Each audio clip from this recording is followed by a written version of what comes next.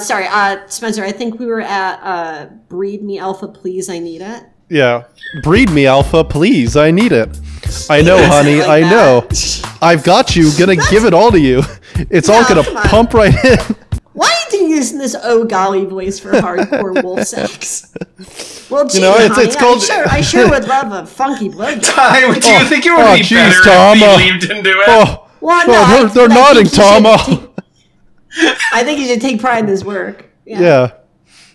Well, geez, Clarence, why are you nodding me? He kissed the mating mark on Alexander's neck. Teacher said every time a bell rings, an angel gets fucked by a wolf.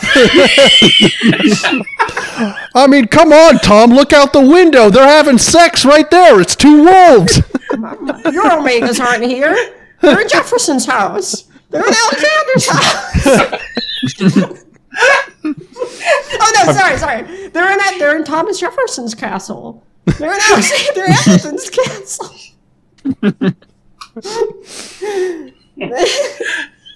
Okay. Here's to my President Jefferson, the naughtiest boy in town. So, he kissed the mating mark on Alexander's neck, his hands reaching under the table to grope at the Omega's exposed.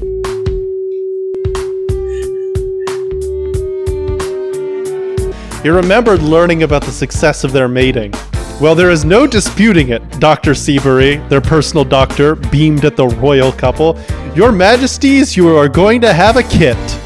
I like how he had to, their first time they had to introduce an original character is the most fucking goofy name of all time. Dr. Seabury. I think, if I remember the musical, I think he was like the second at a duel or something.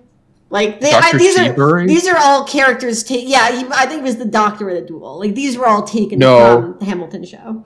There's no Dr. Seabury. Hold on. Wait, this is fucking weird. There's a Dr. Seabury specifically in Richmond, Virginia that's cited like 20 times when you look it up.